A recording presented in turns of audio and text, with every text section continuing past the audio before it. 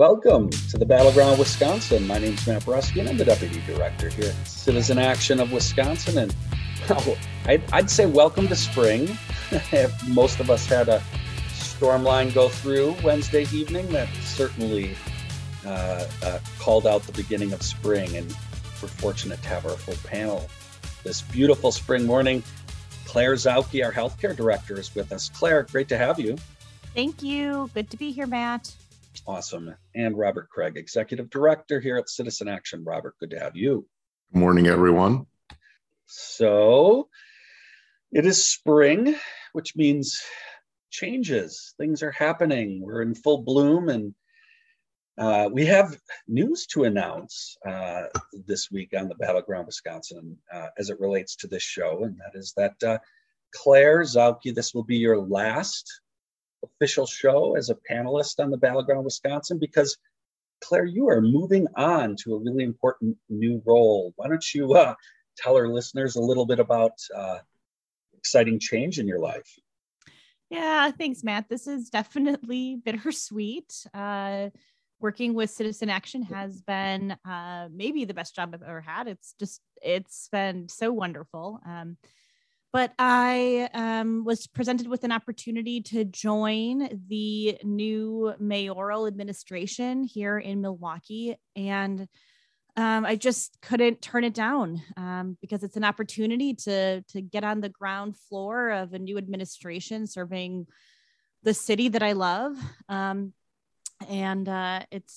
it's something I'm excited about. So it's bittersweet, but yes, it is. but it'll be good. It'll be good. Well, Claire, congratulations. Very excited for you about this. This is we talked about this right after. There is not a person more perfectly suited, trained, everything for this position that you're going to do in the administration. And for folks, last week we talked about what a huge historic opportunity Chevy Johnson administration will have to make some change in the city. It's been 18 years. And so Claire, it's just fabulous that you're going to have an opportunity to do something historic in the city that you love. So congratulations. Yeah, thank you. I'm gonna miss Battleground Wisconsin a lot. Well, we may call you for some information, maybe guest panelist here and there, but yeah, no, really, we really appreciate everything that you've done. And as the host of this show that you came on, and you've been such a great panelist and consistent panelist, it's just been great. Robert, your thoughts for Claire? Well, we're going to miss her, but we know that what's happening in Milwaukee with the new administration is very important. So we're also very happy. I'm very happy for the opportunity Claire has and for the very smart choice the mayor and his team is making in terms of staff hires. Though it's difficult for us. We have trouble replacing Claire. There is no replacement for Claire. They're just people to lead some of the same programs. But obviously, we're interested in creating a much more just and equitable Milwaukee, and Claire being where she's going and city government is helpful to that cause. Well, Claire, we're going to put you to work for one final time here on this podcast because we have a number of things to talk about. But congratulations, and we will miss you. But Claire, I'm going to come to you first because there's big news. Everyone knows we care deeply about climate justice and what's happening. And we talk often about the climate genocide we face and how it's this moment provides us with an opportunity not only to address that just amazing historical problem, but also to address the serious economic issues we have and structural racism we have in our current economy. And this is a chance to address that and create a new economy while doing that. And Claire, there's big news this week coming out of the Evers administration, and the PSC wants to use the state's energy efficiency program to actually lower carbon emissions and address climate change, which seems like a no-brainer, but Sounds like this is going to be controversial, Claire. This is a big deal to start actually trying to implement and address what we face. Your thoughts on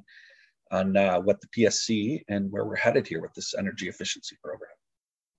Yeah, so the Focus on Energy program out of the governor's administration is designed, and I'm sure Robert will talk much more about this and whether it's enough or not and how it fits into the greater context of the fight against climate change.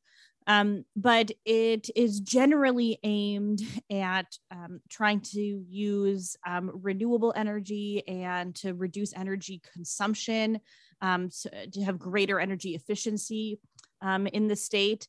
And so, for example, the PSC, which is the Public Service Commission, the governmental body that regulates energy and utilities in the state, voted 2-1, which I'll make a little plug here to say, if we had a Republican governor, for example, there's no way that the appointments would be skewed 2-1 towards supporting climate change mitigation. So another reason why we need to fight for Tony Evers to be reelected. So they voted 2-1 in favor of the Focus on Energy program, and it'll do things like put $100 million program in place to work with residents and businesses to install cost-effective energy efficiency and renewable energy projects. So that's something that people can maybe start being able to do in their homes on a bigger scale, and that businesses can start tapping into for funds to make appropriate upgrades. So this is exciting, especially because, as you know, the legislature doesn't really support funding projects like these, and in fact took many out of the state budget this last time around. Well, and that seems to be what might be, shall we say, the problem here, that the one member of the PSC who voted against it essentially was like, well, I don't see that this should be a priority for us, which seems crazy. But Robert, the Republican legislature seems to agree with that member. And my assumption is we haven't heard the last from them on this. Robert? No, not at all. Now, Focus on Energy, it's been around for a while. They're the folks who used to give you those coupons to get cheaper fluorescent lights back in the day, back in the incandescent light era. It's terribly underfunded. It's $100 million a year. It has a huge economic benefit, at least 5-1 for every dollar invested. And that's because we've had administrations, the Walker administration, that didn't give a darn about the climate crisis. And like the whole Republican Party has its ostrich head in the sand over the deadline we face in 2030. So Governor Evers had proposed doubling funding for Focus Energy to $200 million, which is a very modest proposal. That was rejected. But as soon as the two PSC commissioners, who, yes, Claire, they are the Evers appointees, voted to use our energy conservation program to also reduce carbon, which seems to make sense, given that the whole point here is that we need to prevent a runaway climate change and a climate disaster, and that we have a relatively short deadline. Well, this both was opposed by the Walker-appointed commissioner, and then we got a letter to the PSC from two state legislators, Senator Julian Bradley, who's chair of the Senate Committee on Utilities, and Representative Mike Kuglich, who's chair of the Assembly Committee on Energy, claiming that the PSC does not have the authority to do any of this, and that the legislature should be left to do it. Of course, they also point out they rejected Evers' proposals before, so I guess they will have to see when are they going to, Claire and Matt, when are they going to start working on the climate crisis and decarbonization? They have no interest. Yeah. That comment's a joke. And they're threatening basically to take the funding away in the next budget. And as you know, even if Governor Evers wins re-election, he still can't really do anything that doesn't get through them in the budget process if they successfully re-gerrymander the maps, which both the US Supreme Court Trump majority and the state Supreme Court seem to be hard at work on right now, though it's not final. So this is, look, we need to be much cleaner on this. progressives and Democrat candidates go into elections and say, I'm for investing in a green economy and addressing climate. The top public issue, according to UW-Madison non-political polling in Wisconsin, we're not saying the opponent, if you're talking about a Republican incumbent, does not act as if and does not believe there is a climate crisis and is a climate denier, and he's risking the future of the country and leaving huge economic benefits and job creation benefits on the table that could greatly benefit this district and the whole state.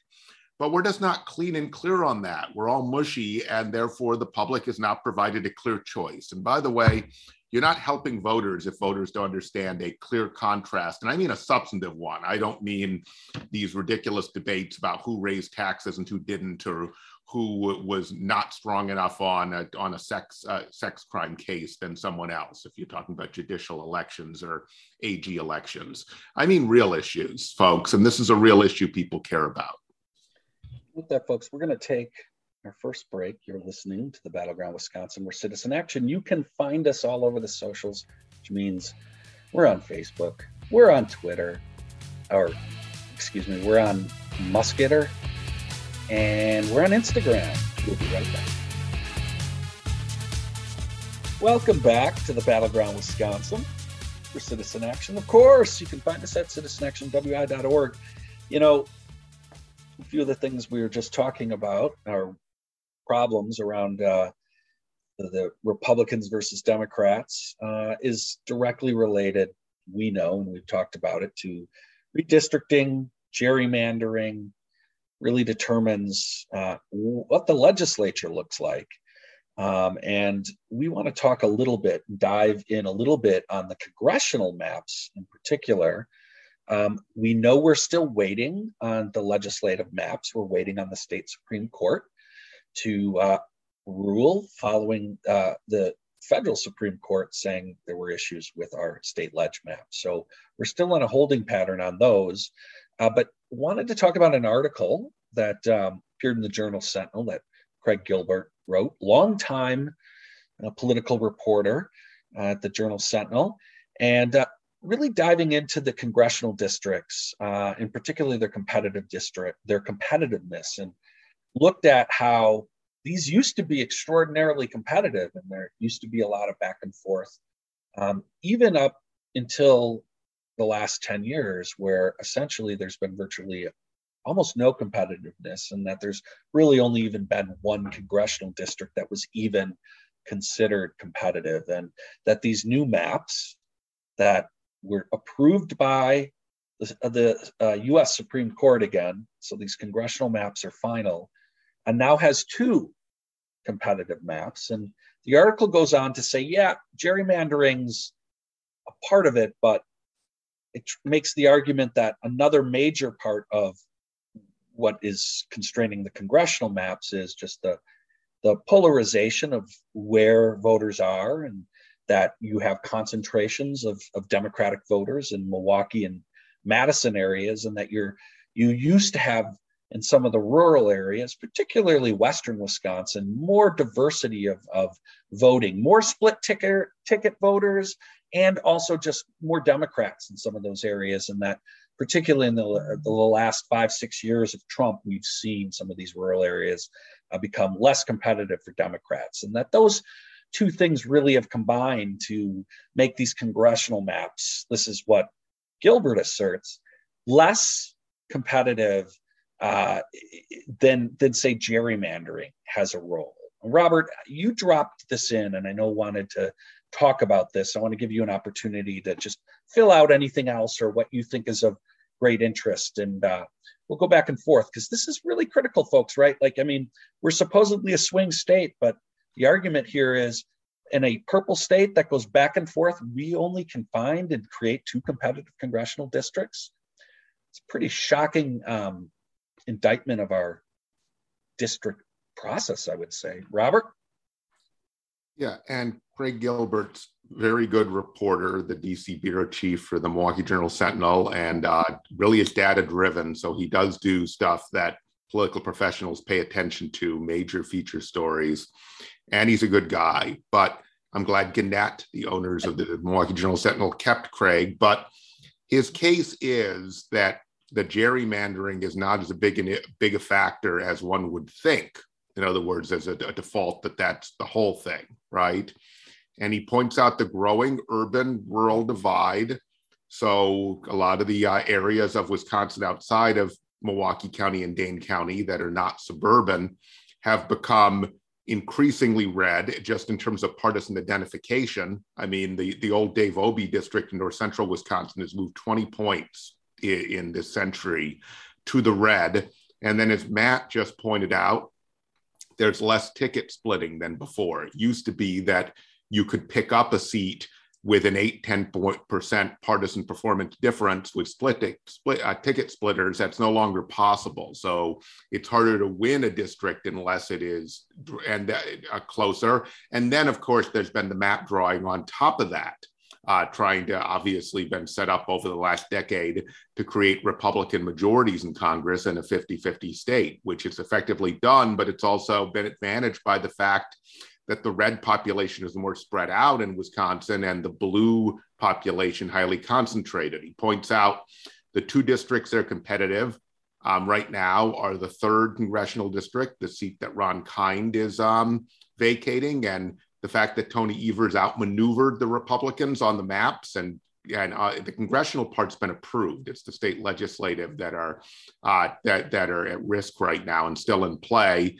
That the Evers maps actually made that still competitive, though it's gotten more Republican. It's still within reach, though it's a lean Republican.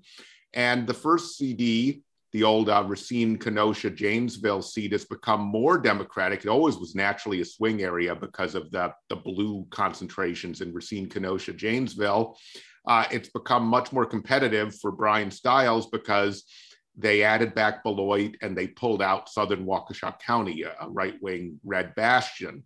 And so we actually have 2, which is an increase, but the other 5 are completely uncompetitive. I would point out that gerrymandering of the legislature plays a role in all this because, and this is not mentioned by Craig Gilbert, because it actually cuts off the farm team. That is to say, a lot of people who would be Democrat legislators around the state are not because of the maps, and therefore they're not set up to run for Congress. And so it gives us a much more difficult problem recruiting for these races. So that's not something Craig Gilbert says, but I want to add that on.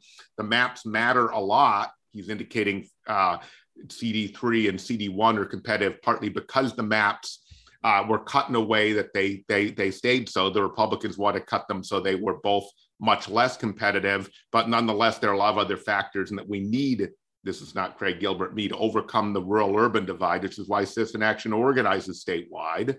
We also need to be very well aware that there are fewer ticket splitters, which I feel like the political strategists behind Tony Evers and some of the U.S. Senate candidates are not understanding. They really do need to rev up the base. There are very few ticket splitters left. Claire. Yeah, the last thing that I thought about, because mostly Robert covered everything I was thinking, is that, in the article, Craig Gilbert points to the former Congressman Dave Obey in the northern north central part of the state as somebody who was a Democrat, but was in a very purple, very competitive seat and held that for a long time. And in fact, became one of the most powerful people in Congress, right? We know that as chair of the Appropriations Committee. But I thought about how, I wonder what role Wisconsin losing a congressional seat a number of years ago has played in this. Because when Dave Obey had that seat, we had some extra congressional seats, right? So when he retired and that we lost congressional seats during the reapportioning of seats around the country as population shift nationally. I wonder if, the redistricting choice was made to eliminate that seat up there in the north. And so that population of folks kind of got split between the sort of Northeast and Northwest, more conservative areas. And so there was just, there's less pie to go around, as they say. And because of who was in power at the time, it created this opportunity to, to skew things in favor of one party over the other. If we had more seats, I think it might be easier to draw some things competitively. It doesn't, it's not an excuse, right? I mean, certainly Robert has laid out for us how, with the current number of congressional seats were allotted, we could have significantly more competitive districts, or at least on balance, more competitive districts. But it is sometimes, I think, a challenge to compare, because it's not always apples to apples, right? It's kind of like apples to oranges. It's a different number of seats. And I don't, like I said, I don't think that's the biggest trend. Certainly the growing urban rural divide and gerrymandering are the two biggest factors. Well, I mean, but I do wonder what the difference that made.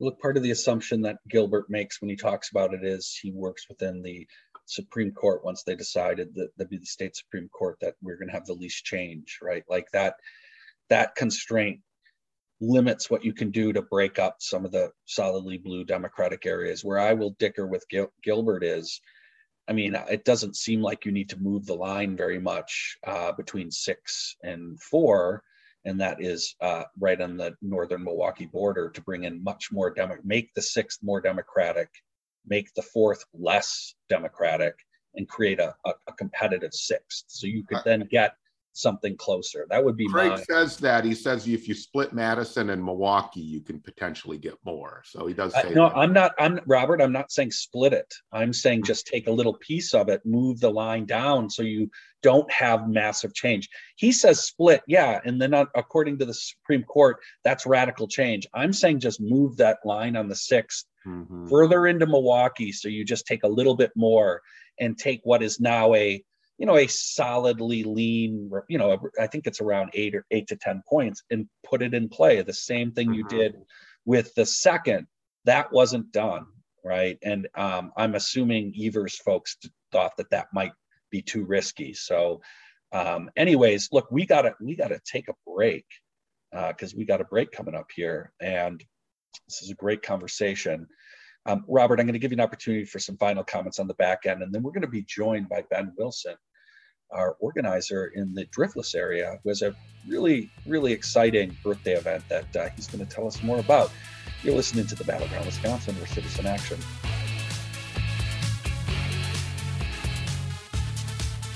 Welcome back to the Battleground Wisconsin, where Citizen Action. You can find us all over the socials, whether you like, your Twitter or whatever it's going to be, your Facebook, your Instagram, you can find us there. Robert, some final comments. I wanted to give you an opportunity, some final comments on the redistricting and the congressional maps before we go to Ben Wilson. Just on the urban-rural divide part, which Craig Gilbert in the previous segment we were discussing has identified and documented with data over the last 20 years. I just add, when we say that, it makes it seem natural. I mean, it is something that's going on nationally, but it's not just something like a flood or some act of nature. Democrats are not very good at appealing to voters, rural voters anymore. And the mainline Democratic position that we should run as moderates, which is what they've been having Democrats do for years up there, has not been working. And the lack of ticket splitting anymore over the last 20 years, the reduction of it, tells you why. It's not moving people to stay in the middle of the road and to be vanilla and seem safe.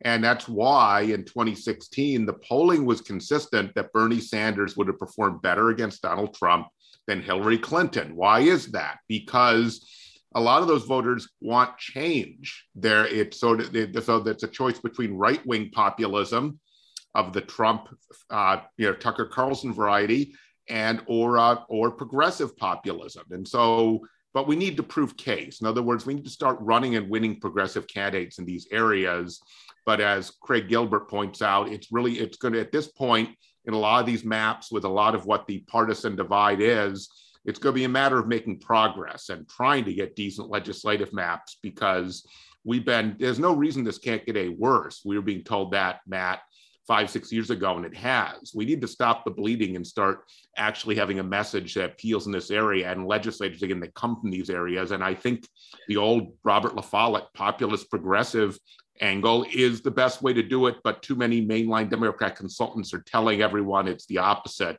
and they're doing what is the definition of madness: keep doing what doesn't work. Well, we're really fortunate to be joined by somebody who's trying to do something different and trying to actually implement some of those visions that Robert was just talking about in a mostly rural area, the Driftless area of Wisconsin. And so we're fortunate to be joined by Ben Wilson. He's the co-op organizer for the Driftless area and also a local elected official in Viroqua. Ben, it's great to have you. It's great to be back, everyone. Yeah, we love having you on, Ben. And we have you on because you have stuff going on.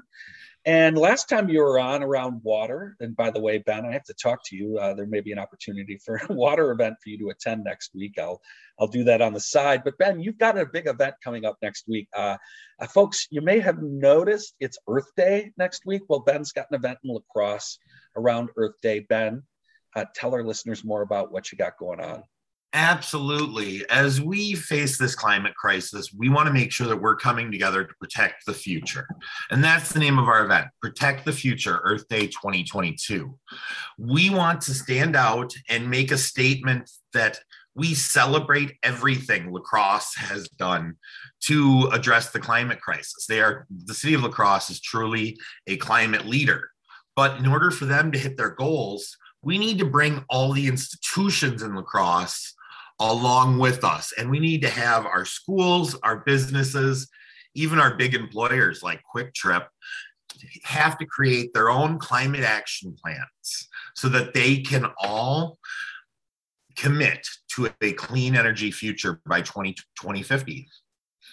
We're only going to reach that goal if we all work together and all of our institutions work together. So we're calling on schools across La Crosse to commit to 100% clean renewable energy by 2050. So that's very exciting. So give us the deets on the specifics of the event then that you're having on Earth Day. Absolutely. We're going to be meeting at Wygant Park in La Crosse at the corner of 16th Street and Cass at noon on Earth Day. We're going to start the day off with a press conference featuring La Crosse's own mayor, Mitch Reynolds. After our press conference, we're going to have an upcycle clothing exchange. We want to reduce the impact fast fashion has on our environment. So we want to keep clothes in rotation as long as we can to keep them out of landfills. So there's going to be an opportunity to get some free clothes, trade away some old clothes. And we're even going to have a DIY workshop where we're going to teach folks how to make grocery bags out of old t-shirts using a no-sew method.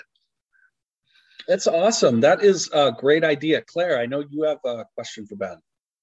Yeah, that is so clever. So what led you to zero in on this idea of the clothing swaps and the sort of schools as your focus of this event? Because those are so creative. Well, the credit for the upcycle clothing exchange goes to University of Wisconsin-La Crosse's Sustainability Club. They are always looking for every way to reduce the amount of waste sent to La Crosse landfills. And they suggested an upcycle clothing exchange as a community event, and we loved it. It fits right in with our theme of protect the future. That's awesome. So Ben, before you go, is there anything, it also, look, let's be honest about this. This is an awesome event, but part of what makes this event go is, your co-op, right? And that you've got lots of members, lots of people in La Crosse and the broader Driftless region in motion, in action, actively changing their lives, addressing some of the things that Robert was mentioning before about what people really want. Ben, let people know how and why they should get involved in not only this event, but join this co-op. We all need as a society to start coming together around our shared values, to make those values a reality. If you're someone in the Driftless area who's just feeling listless and they feeling like there's no hope, get involved with the Driftless Co-op. Take action. Get out in your community, and you can actually affect the change that you want to see. And people should come out to the event so that they can join the climate movement in the Driftless community. The Driftless elected leaders have moved so far to fight climate change, but we need to push them and our business partners and our schools to go even further. When we all come together, we can all create a great green climate future for everyone across the Driftless, across Wisconsin, and across the world. Well, Ben, we really appreciate you coming on. Want to thank you for the organizing, the work you're doing, building out membership in the region, and putting on this event on Earth Day. I look forward to seeing everyone who's in Southwest Wisconsin at Wygant Park on Earth Day at noon as we gather to celebrate and protect the future. Well, excellent. Thank you so much, Ben. Really appreciate it. Thank you. Listeners, I just want to remind you, right, like Ben was talking about our organizing co-ops, and we call them organizing cooperatives, and they're all over the state. And these are your way to get involved, to be a member, and take, as Ben said, take a lot of the values and interests you want and take them into action. And so we have co-ops in the Driftless area, and Eau Claire, and Wausau, southeastern Wisconsin, Green Bay, Fox Valley, the healthcare co-op, building a cooperative on the north side of Milwaukee. So folks, please get involved. Again, we'll have a link for how you can join our organizing cooperative. But with that, we are going to transition. We have our guest. We are joined by Tabita Chow. Tabita's been on this show many times, and we are thrilled to have him. And Toby, thanks so much for joining us. Thanks for having me. So we have you on, and we're going to have you address a couple of subjects. I want to first mention for our listeners that you have an outstanding, I guess it would be an editorial in These Times magazine in the latest issue, where you really try to talk about how should progressives respond, right, in this situation, this war that's going on in Ukraine, that it provides a lot of complex questions. Toby, we got about a minute and a half before the break, and we'll go deeper in after, but take the beginning just to tell us a little bit about what you lay out in this editorial. Yeah, so basically what I'm responding to is there are, I think, a lot of conflicting ideas and sentiments around Ukraine among people who feel a lot of solidarity with Ukrainian people, and rightly so. And some of those ideas and sentiments are being used by our political opponents for really dangerous ends to support militarism and nationalism. And our political opponents have done this very effectively to say that because of what's happening in Ukraine, we need to double down on US nationalism and militarism and things like that. And what I've seen is sort of an understandable reaction from many progressives, seeing the way that solidarity with Ukraine is getting used and reacting against that to sort of shy away from that sentiment of solidarity, which is so prevalent in our society right now. And what I basically argue is that that's a mistake because it misses the fact that there are a lot of strong and very promising progressive ideas and sentiments that are also part of solidarity with Ukraine. People are reacting to this neo-fascist leader in Russia, Putin. They're reacting against war and occupation. They're reacting in sympathy with refugees. And there is a lot of potential there for progressives to step in and really clarify and consolidate those sentiments and turn them into consistent principles that can then back a really powerful progressive and internationalist politics and use this moment to build that politics. And I think that's the sort of response that we as progressives should have to this moment. Folks, we are talking with Tabita Chow. He's the director of Justices Global. We're going to take a quick break. We'll be back for our final segment and dive in with Tabita. You're listening to Battleground Wisconsin. Welcome back to the Battleground Wisconsin. We're talking with Tabita Chow. He is the director of Justices Global, and we're talking about the the war in Ukraine and progressives. I wanted to give our panel an opportunity to ask a question. Robert, get the first question. So great to see you, Toby, always. Let me just ask, just to dig in a little on your thesis. You're not taking the position that a small portion of the far left has, that somehow, this is all part of American imperialism and it's all America's fault, understanding that we can critique whether NATO should have expanded all the way out here, that there really is something going on here with Putin and autocracy and just trying to take over another power, that there are two sides here and that he is the aggressor and he is committing probably war crimes, at least, not sure it meets the definition of genocide or not. Nor do I think the US can really speak to that without joining, the international conventions and the court that actually decides these things at the UN, which it still refuses to do. But what you're saying is we can't lean into an old Cold War foreign policy here, because a lot of the coverage of it is about how many weapons we can get to Ukraine, and how many more people we can get into NATO, because Finland and Sweden are expressing interest, especially Finland, as I understand it. That we actually need to start thinking about a broader kind of internationalist progressive vision here. And there are a lot of elements in the whole Ukrainian-Russian fight that could help us speak to that and help us change the direction of American foreign policy. You could talk about that a little more as to what a progressive internationalism might look like and where some of the tie-ins are to Ukraine?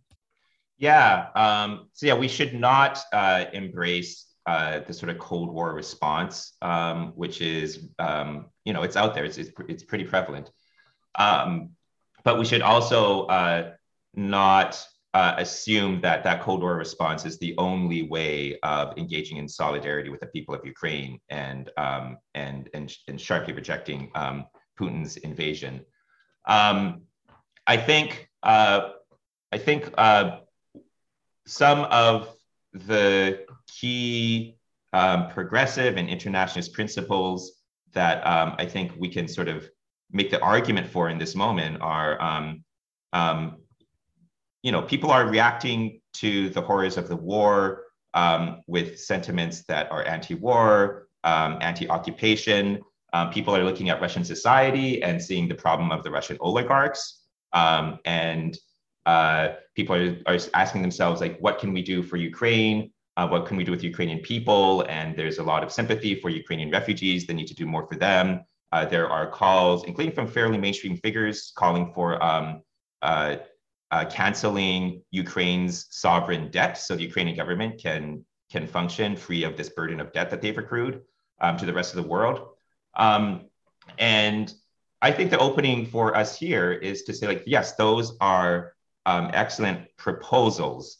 And we need to take seriously the underlying principles, which are anti-war, anti-occupation, which are about supporting refugees, which are about canceling the debts of countries undergoing horrific crises, and which are about rejecting and tackling the power of oligarchs, of the wealthy few, and the way that they can power reactionary politics. And we need to understand that these principles don't just apply to the case of Russia and Ukraine. They're systemic problems. We see these. We can apply these principles in a broad range of cases in countries across the world. And if we do that consistently, what comes out of that is a very powerful progressive politics that's global in scope. And I think that's the direction that we can take things. The other direction we can take things is to take seriously the question of Putin's ideology and what made it possible for Putin to come to power, to accumulate and concentrate so much power, and to radicalize in this ideology that is just a very extreme form of Russian nationalism that I think is nostalgic for some vision of this lost Russian empire, and involves like denying that Ukraine deserves to be any kind of independent country and sees Ukraine's independence as somehow an affront to Russian identity. That kind of extreme nationalism, we need a real analysis of it. We need to grapple with it seriously. And I think when we do that, we see that Putinism is part of a broader genre of far right, nationalist and authoritarian political ideologies, and that this kind of politics has been on the rise around the world, in countries around the world, including here in the US, in the person of Trump and the movement that he's been leading in the US, a racist authoritarian movement. Putin is a more extreme case. His ideology, I think, is more extreme than the other cases. He's also accumulated much more power than figures like Trump or other right-wing nationalists in other countries. And so it's much more dangerous, but it's not a unique thing. And when we connect these dots, then we can understand the fight against Putin as part of this broader fight against far-right, racist, nationalist, authoritarian politics, which is also a fight we need to have here at home. And yeah. Claire? And I was just going to say quick, there's also a story, I know we're going to start right now, concerning how we were very instrumental and a lot of our billionaires in the rise of Putin in the 1990s and the way we handled the fall of the Soviet Union. And that narrative is invisible to most Americans. But I know you know that, Toby. But Claire, I don't want to step on Claire's lines. No, that's fine. I think everything you're saying is really compelling. I'm wondering what you would say to people who say, yes, that makes sense for a framework about how we should think about Putin, how we should talk about Putin. And there are things there like, canceling the debt of Ukraine internationally that would be helpful. But, what does that mean in the context of a war? And is that enough in the face of a war? So I'm curious what you would say to somebody who's like, is that enough? There's a war going on. Let's see. So I think there are some tough questions here about exactly what kinds of support for Ukraine we should be in favor of, particularly when it gets into like military policy, which I didn't get into in the editorial. I think something that we should be very clear about is that because of the nuclear deterrent that Putin controls, the ability of the U.S. to intervene directly, that puts a hard limit on any kind of military support that we should be willing to offer, even if we wanted to.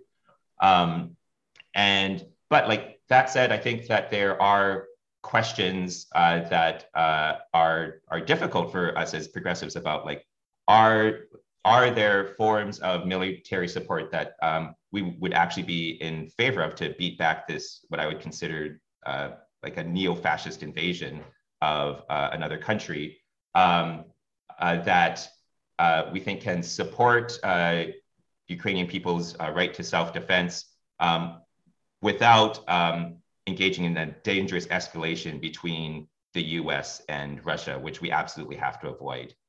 And I don't have all the answers there, but I think that is a difficult but important question. I mean, if there are just wars, Toby, right? And I come close at 99%, 90% of cases, I'm a pacifist, but it's hard to be one when you think about World War II and Nazi Germany. And this certainly fits into Christian just war theory. This is clearly a self-defense. So, but I think progressives not figured out a unified position on that, I don't think at all, or even had that discussion like we used to about pacifism in the 1940s and 1950s. Yeah, I think, I also am not a pacifist. And I think that, there have been moments in the past where the left has supported wars of self-defense against dangerous reactionary forces in the world. And I think that's a tradition worth taking seriously. Toby, we really, really appreciate that you were able to take the time to join us and that you wrote this piece and got it in and are driving this conversation. Before you go, though, we have about 90 seconds or so. Wanted to give you an opportunity to comment on, we've had you on before to talk about anti-China sentiment and bashing that seems to be going on. And we want to give you an opportunity that you saw an Alex Lazary ad that you wanted to at least call out and have progressives, understand what's at stake when we use rhetoric like this. Yeah, so there's an ad where he's talking about, he's going to fight for Wisconsin workers if he wins his race for Senate. And part of his pitch in this ad was that he was going to get tough on China and like stop China. I find this very dangerous. Two main points I want to make. One, and a number of Asian American groups have been raising this issue across the country. One is that scapegoating China for challenges facing US workers ends up feeding racism against people of Asian descent, people who, look Chinese, quote unquote. Democrats need to take that seriously. That's a real problem. The second important point to make is that this is a message which is going to tend to backfire because it feeds a core narrative strategy of Republicans this year. They know their record on workers' rights is horrible and it's not going to change. They support corporate power. They support attacks on workers' rights and unions across the board. Despite that, they want to rebrand the Republican Party as the party of the working class. And a core part of their narrative strategy is to shift all blame for challenges facing workers away from corporate power, away from their alliance with corporate power, and on to China. That's how they're going to do this pivot to claim that they are the party of the working class because they're tough on China. And they're going to try and convince people that China is the threat to workers and not anti-worker policies that they support in league with corporate interests. Democrats who feed into this China bashing and China scapegoating narratives are doing the Republicans' work for them, and that's going to backfire on them. And there's research has been done to show this. It's very dangerous. So it's both racist and wrong and strategically self-destructive. That was an excellent analysis of those ads and the problem. Toby, we really appreciate you coming on. We will continue to track both the war and what we were talking about, but also just how Democrats continue to handle the issue of China and what you just laid out there. Thank you so much, Toby. We really appreciate it. You for joining us. Thanks. Love hanging out with my friends in Wisconsin. Thanks again. No, it's always great. All right, folks, we got to wrap up this Battleground Wisconsin. We want to thank Toby Chow for joining us. And of course, want to thank Ben Wilson, our organizer in the Driftless area, for telling us about his Earth Day event. Folks, we got to run. Thank you so much, Claire. Last show. We just deeply appreciate you so very, very, very much and wish you the very best in the Cavalier Johnson administration. So thank you so much, Claire, for being on the show for all these years. Thank you. Thank you, Matt, and everybody. Awesome. All right, folks, we got to roll. We'll see you next week. We will roll on here in Wisconsin at the Battleground.